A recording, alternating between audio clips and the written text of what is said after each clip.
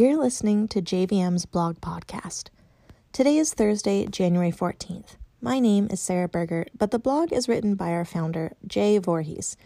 I am recording today's episode in the first person to capture the intended tone of Jay's blog. The title of today's blog is How to Finance a Fixer-Upper. Several years ago, we helped a wealthy investment banker purchase a dilapidated fixer-upper for about $600,000. Two things made the transaction interesting. First, the buyer used FHA financing with 3.5% down, even though he could have qualified for any financing he wanted and for at least 10 times the amount. And two, the selling agent did a masterful job of prepping the house for the appraiser. The buyer put the minimal amount down because he planned to immediately gut and rebuild the entire property, and he simply wanted to preserve cash. The selling agent had the listing agent remove any comments from the MLS that might trigger extra scrutiny or a call for inspection reports and work to be done by either the appraiser or the underwriter. And she also had some cosmetic improvements done prior to the appraiser's visit to make sure he didn't see anything that might arouse additional concerns. The buyer did not use renovation financing because he had enough cash to do the improvements himself, and because there were multiple offers and the seller insisted on a fast close. I tell the above story because it illuminates the simplest and cleanest way to purchase a fixer-upper, which is the topic of today's blog. 7 options or considerations for financing a fixer-upper. 1. Standard conventional or FHA financing. These are the best options because the financing is the least expensive and because we can close these transactions in 14 days. Making offers much more appealing in hot markets. But the condition of the properties needs to pass muster by both appraisers and underwriters. 2. Preserve cash or smallest down payment. If conventional or FHA financing is viable, we always recommend putting down as little as possible so as to preserve cash for future improvements. 3. Allowable condition and clean up MLS comments. I blogged in July about lendable condition issues, and I highly recommend reading it again.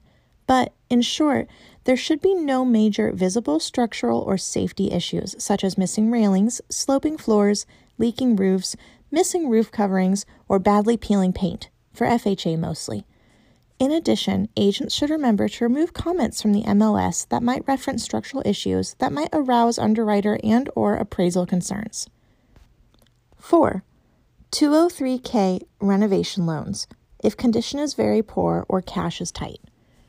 These are loans that allow buyers to finance improvements by submitting plans and specs for the improvements to both their lender and the appraiser, who will appraise the future value of the property subject to the completion of the improvements. The lenders then distribute proceeds to the buyer or contractors after close of escrow to pay for the necessary improvements. These loans are sometimes the only option if a property is in too poor of a condition to qualify for standard conventional or FHA financing. They are also the only option for buyers who do not have enough cash to complete the improvements without a renovation loan.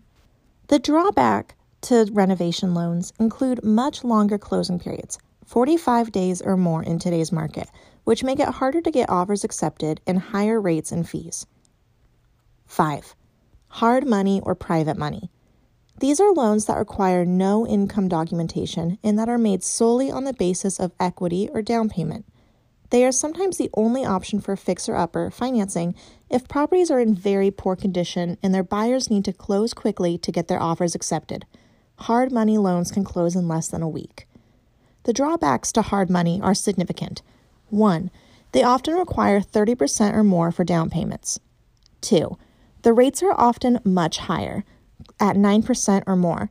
And 3, the fees are much higher, with points or origination fees ranging from 2% to 5% of the loan amount.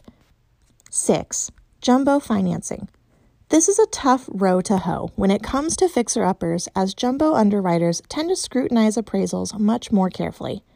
Hence, properties need to appear to be in good condition and lower down payment options are limited. 10% down is the best option available, but the maximum amounts are capped. 7. Repairing home during escrow. This is one more option we have seen employed numerous times over the years for such things as leaking roofs, missing floor coverings, missing drywall, and other issues.